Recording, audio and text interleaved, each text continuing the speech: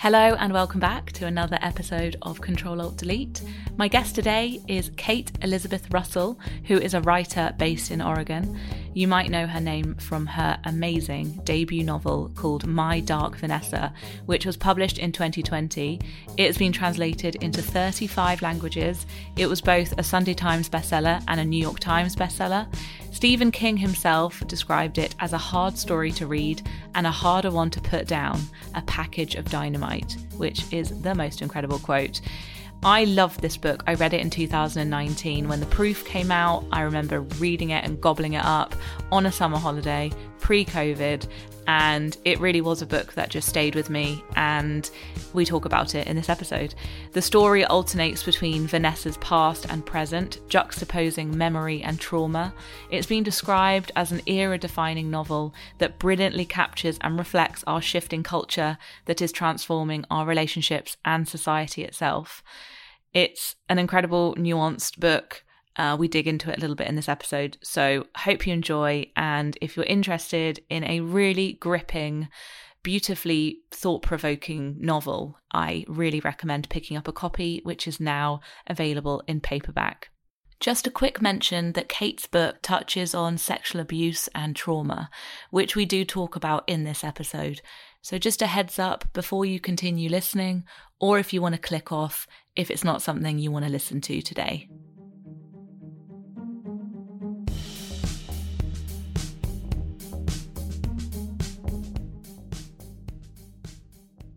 So I read My Dark Vanessa in the summer of 2019, which seems like ages ago.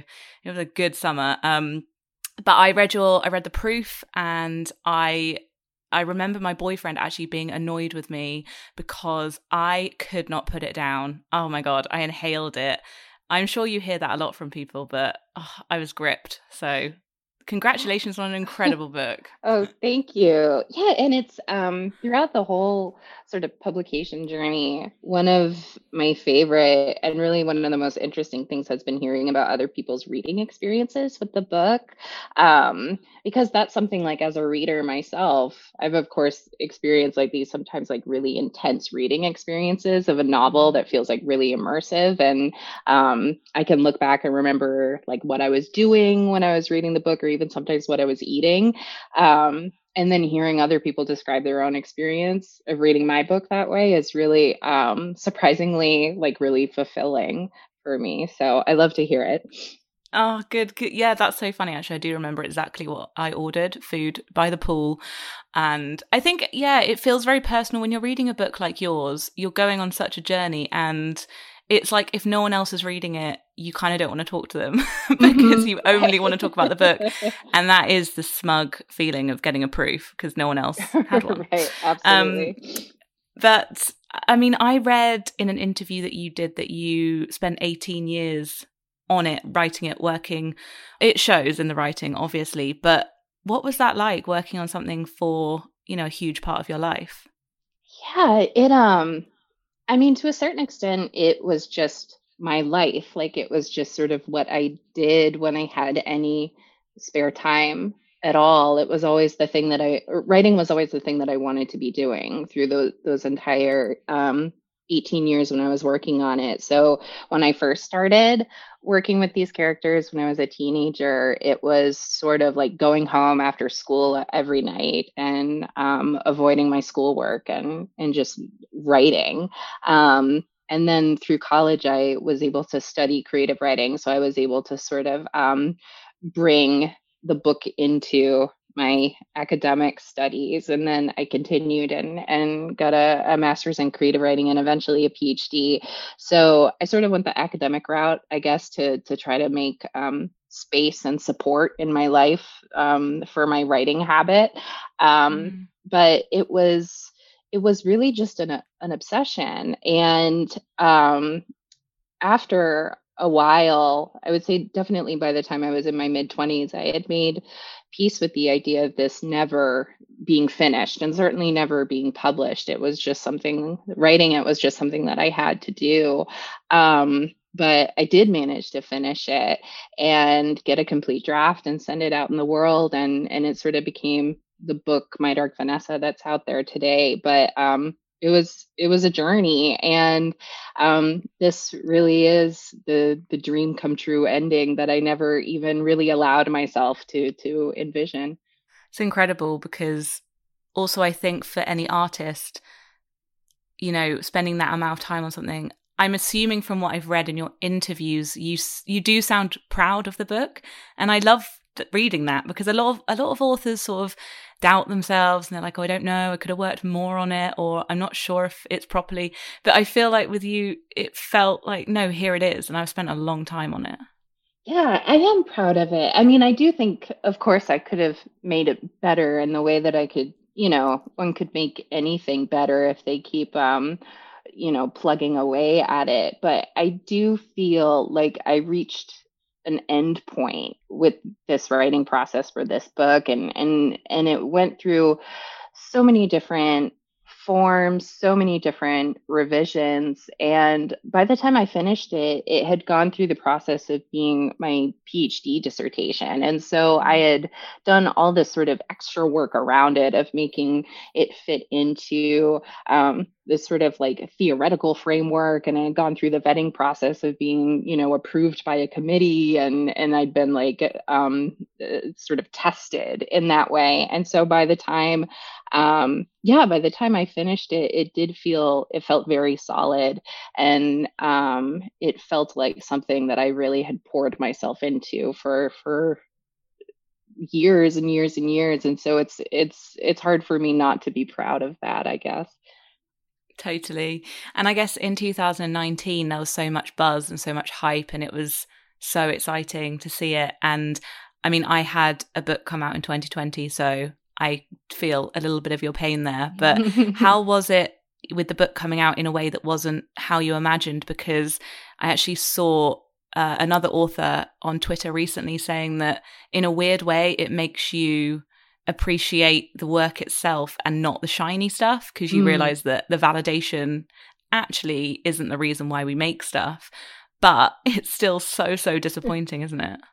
Yeah, it is. It is disappointing, and I feel like I'm just now getting to the point where I'm able to look back and really recognize that, like, oh yeah, I didn't get to have a book tour. I didn't get to meet any readers face to face. I didn't get to sort of have those really exciting markers that as an author you sort of imagine for yourself with your first book coming out, I guess. And yeah, there's a lot of grief in that, but at the same time, of course, it's easy to keep perspective because the the situation that prevented us from having our book tours is so much bigger than our measly little books, right? So it's easy to keep perspective that way. But yeah, it's been, I feel personally like the experience of having My Dark Vanessa come out really right at the start of COVID. I mean, my book was published in the US at least on March 10th, and it was declared a global pandemic, I think, on March 11th. So it coincided pretty much exactly. And it has kept the experience of publishing the book strangely intimate because I feel like I've experienced so much of it just on my phone through social media. That's how I connect with readers. That's how I see the book being read. And so it's this weird experience of knowing that it's out in the world and the book is sort of doing its own thing and I'm watching it, but my life hasn't really my life, I guess, has stayed really contained because I'm staying home. So it's this weird juxtaposition, I guess, that yeah, I don't know if other authors have felt this. Well, I know there was a lot of media attention around the book, obviously, and a lot of people like prodding and poking at you, and as it happens with a lot of female authors as well around such topics. I wondered if actually did it make it easier or harder, the fact that you were at home? Because I think I read somewhere that you had to delete your Twitter and stuff like that. But I wondered if, in a way, it would have been really intense to have to go out on a stage as well as have all that happen. Yeah, absolutely. I have thought about that. I think, yeah, I mean, okay, so I'm on Instagram, and I feel really comfortable in that space. There's something about Instagram that feels kind of cozy to me, maybe because a lot of the interaction I have, at least with followers, is just in the comment section of my post, and that feels like a space where people can, I don't know, people are generally friendly, and people feel, I think, that they can be a little vulnerable, and a lot of readers sort of use that space to tell me how much the book meant to them, and it's a wonderful space to connect. But yeah, that's sort of where I feel the most confident and comfortable. And it is a little difficult for me to imagine feeling that same way at a live event, I guess, with anyone being able to ask me any question that might veer off into sort of invasive territory. That does yeah, I don't know. We'll see with my second book, if things are back to normal then and a book tour happens, how that might go. But for the time being, yeah, being stuck on social media isn't necessarily the worst thing. Yeah. It's so interesting to me, that link between the author and the promotion of a book, because I've got to say, when I was reading My Dark Vanessa, I didn't once, like not once, think, oh, I wonder if the author has been through this. I really didn't. And I've done it before with many books. I've always made that link of like, oh, this could be autobiographical. But I was so lost in your story. It was so removed from like my thoughts of the person writing it. So I was sort of shocked when that connection was like, it was almost like you had to say something on it yourself as you. Were you expecting that to happen? I was, and I think part of the reason why I expected it was because during my PhD program, I studied this. I studied the way that narratives of sexual abuse were received by readers, by critics. I sort of studied their publication journeys. Specifically, there were two memoirs that I looked at really closely. One was called The Kiss by Catherine Harrison. It was published in, I think, 1997, and another called Tiger Tiger by Margot Fregroso that was published in 2012, I believe, 2011 or 2012. And both of those memoirs deal with sexual abuse in very sort of confronting and uncomfortable ways. Those are memoirs that certainly challenge the idea of good victims, and challenge the idea of complicity and consent. And so they were both sort of good comps for my book. And I don't know, as a doctoral student, of course, I didn't have a book deal. I didn't have an agent. I didn't even have a complete manuscript. But I think something I somehow sensed, that if I were to finish and publish the book that I had in me, that it might be treated in a similar way by critics and readers, and sort of the publication machine as a whole. And so I went into the publication process expecting scrutiny and skepticism, and maybe a little bit unfair treatment.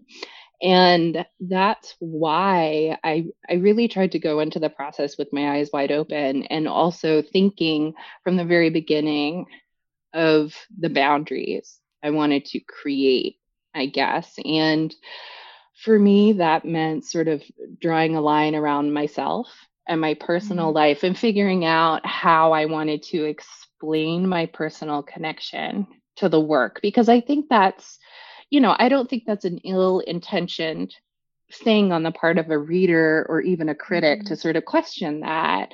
Because if you're dealing with really sensitive subject matter as a writer, it seems sort of natural for your readers to want to know your own investment in this, right? That you're not just sort of coming to the material because you found it interesting, or because you thought the book it would make a bestseller, right? And so Mhm. that's really a sort of delicate thing. It's a fine line to walk, to figure out how much you want to share, knowing that you don't really owe anyone anything, but just how much you want to offer up as the writer, and to figure out how you can make those connections with your readers without putting yourself on display. Yes, definitely. I wrote a story about a child-free woman, and I was definitely expecting for people to be like, "Oh, are you the character?" And I realized that I don't mind sharing bits of myself, but it was sort of wrapped up in like my partner and my friends, and then you realize you're treading on other territory, and it's yeah, boundaries are so good, so good to have. Absolutely. But I found the reading experience, it was so intense in a good way, and I know that you've had incredible reviews. I think Stephen King said it was like an incredible dynamite experience. But what I found so interesting is I was almost like policing my own thoughts when I was reading it, because I would have thoughts of believing that Vanessa was empowered or that she was in control, and then I thought, actually, this is someone like deeply traumatized, and that gray area, I guess I'm trying to say, is quite confusing for the reader. And I'm guessing that's the whole point of the book in many ways. Yeah, I wanted the reader to experience that confusion, because this is Vanessa's story, right? And so for me to sort of render her voice accurately meant that I had to get the reader in Vanessa's shoes as much as I possibly could. And I've seen some readers respond to the book by saying that they felt while they were reading like they were Vanessa. And to me, that's the highest compliment one can give this book, because that's sort of the thing that I was aiming for. And that that meant that for me as the writer, I had to sort of guide the narrative into these really dark places, and let the reader experience not just that confusion, or to experience that confusion and that ambiguity of trauma, not just from these scenes of grooming, but also these scenes of explicit abuse, because that's a really important part of her story, and you can't remove those instances of abuse from this larger narrative. So yeah, when I was writing this book, I had moments where it was difficult for me to sort of let go of my own sense of control and let Vanessa take over, because it was a little frightening, I guess, to let her sort of take the reins and decide exactly where the story was going to go. But I had to do that, because it was her narrative the whole time. It was never mine. And when I start talking about writing process this way, I feel like I sound so sort of like woo woo or sort of out there, but it was just so all consuming for me. And and Vanessa always felt very real. I feel like more real than any character I've ever worked with.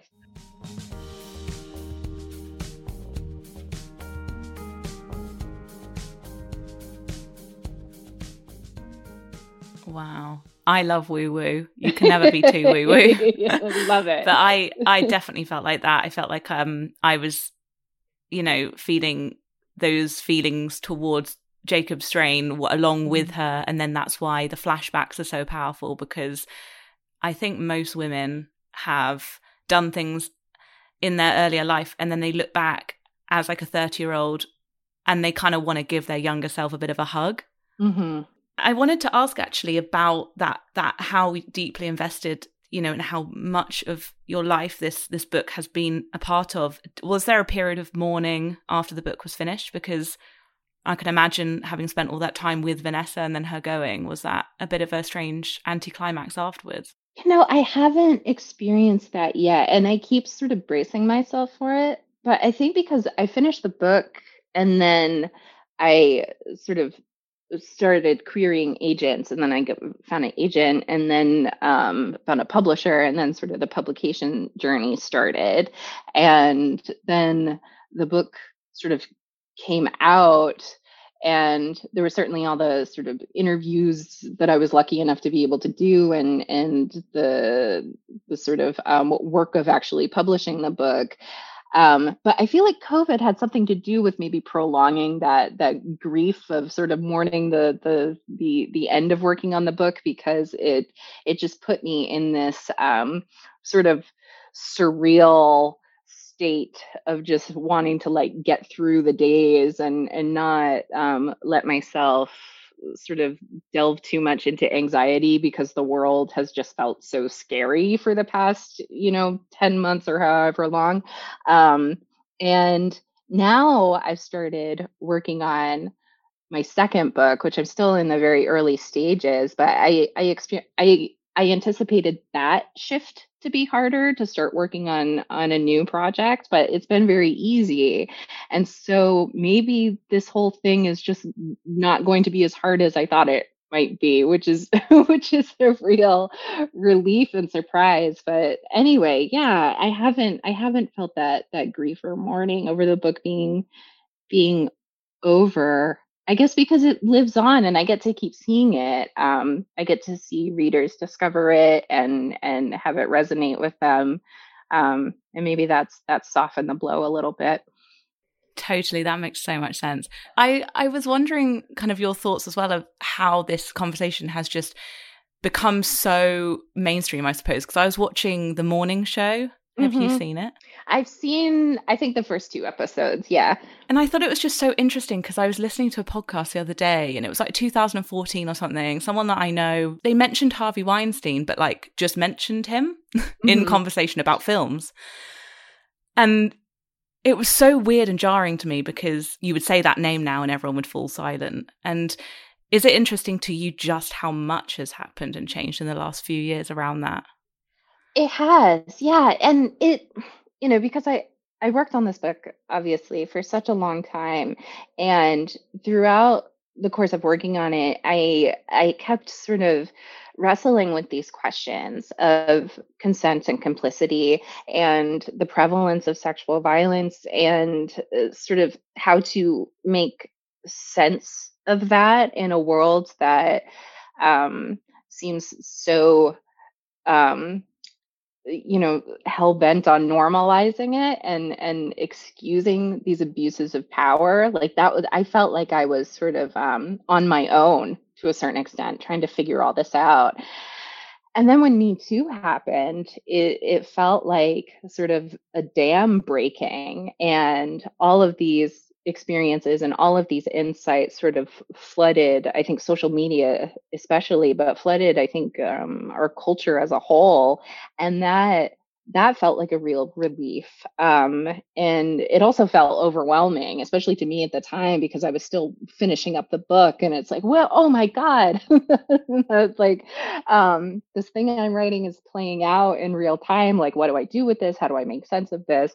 Um, but yeah, it continues to surprise me. And it's heartening to see this sort of to see sexual violence be a topic that people feel like they can talk about and that they can engage with. Because I think one of the most harmful things is feeling like, oh yes, we know that this kind of abuse happens, but it's not polite to talk about, or we just don't want to acknowledge it, we don't want to go there. I think that sort of silencing, which is really every day and sort of ordinary, that can be the most harmful. So it's heartening to see that start to change. But at the same time, you also see men who were quote unquote canceled during Me Too sort of starting to come back and sort of restart their careers. And not that that's necessarily unexpected, but it also raises the question of like, well, what was actually achieved with Me Too? And I think part of the achievement was making these conversations more mainstream. But what do we do with with people who were revealed to have sort of chronically abused their power? That's a question that I think is still very much there and that we have to grapple with. I know a lot of people as well think, oh, will people now think that I've written about something because Me Too is happening now? Because I'm sure a lot of books were commissioned around that. But God, you had so much research behind you. It's incredible. I mean, I wanted to ask you actually, how did you look after your own mental health during all of that research? Because when you're buried in something like that, I can imagine it takes its toll a bit. Yeah, I mean it does. But at the same time, this is my life, you know? Like there's that part in My Dear Vanessa that a lot of readers really respond to when Vanessa is telling her therapist, like, I have to see this as a love story. Like this is my whole life. This has been my whole life. And that's me and the subject matter. I mean, this is what I'm drawn to. This is what I'm obsessed with. This is what I think, spend the rest of my life trying to figure out and unpack. And so, I find the coping mechanisms that I think maybe other writers and artists who work with difficult subject matter maybe find, like little moments of peace and joy that you can implement in your life on a daily basis. But I'm just someone who's drawn to the dark stuff, and I'm happy to sort of languish in it, even if it makes me a bit of a freak. But was anything surprising to you along the way? Was there anything that jumped out when you thought you thought a certain way and then you actually changed your mind on something? Or it's just such an interesting time we're in, where we're told a lot of the time what to think, and pulling yourself away from that can be quite difficult sometimes. Yeah, one thing that has surprised me actually since the book has come out is how I keep having these moments of feeling protective of the characters in my book. And I mean, I expected that in regards to Vanessa. It was always sort of difficult for me to imagine letting other people read her and the judgments that readers might have of her. But I find myself even being protective of Strain, and not wanting to defend him, but I don't know. That's something that I'm still sort of working through, because it has surprised me so much that sometimes I feel like I want to sort of throw my figurative arms around his character and tell people to leave him alone, which is absolutely not the PC response to an abusive character like him, right? But at the same time, he is my creation, and I guess I can't help but feeling a little protective of him. Yeah, totally. I mean, it's like birthing something, isn't it? Right. I know that people hate that. Like, you didn't birth a book, but you kind of did. But yeah, I know what you mean, because I can imagine if you had a child and it did something really bad, there's a part of you that would see them as a human always. Right. But yeah, I love nuance. So this is why your book is so, so good. But I'm glad you brought up the fact that you're working on your second book, because I really hate asking authors, like, what are you working on next? Because personally, it makes me go into a pool of sweat. But how is that going? And is it a completely different process? It's going well. Like it's going so well that I'm a little like superstitious about it, I guess. But I'm in the early stages, and for me that's always the fun of it, right? When I'm sort of looking just at the big picture and I'm sort of imagining the whole narrative and sort of the wide scope of it, that's always very enjoyable for me. The hard part comes when I have to sit down and actually start writing scenes and doing sort of the real work of writing, I guess is what I think of it. But it's exciting, and it's really reassuring too, to get back to the work and to remember that it's still sort of the same process even after having had a book out, that it's still it's still the same process that I had before I was published. That's very reassuring to me. But it's also I'm also finding it a real relief to sort of allow myself to have the same obsessions that I had with My Dark Vanessa. Like I always, when I was working on My Dark Vanessa, I always imagined any future writing career for myself would mean that I would have to move on to writing about completely different topics. And this was maybe like this book was my one chance to like write about teenage girls, for example. And then I would have to move on and sort of stop being so narcissistic and write about something completely outside myself. But I've gotten over that and sort of accepted that no, this is my area that I'm into. This is the work that I want to do. And so I'm just letting those obsessions guide me, and it feels really good. Amazing. Yeah, I'm guessing, I mean, during COVID as well, it's crazy how much we can't escape from anything, but being able to write and being able to read sounds cliche, but it is the biggest escape of all, really. Absolutely. Thank you so much for your time. And to everyone listening, the paperback version is out now. And yeah, go and get yourself a copy if you haven't already, but just make sure you have, a good 24 hours to yourself to get through it. Thank you so much. Oh, thank you so much, Emma.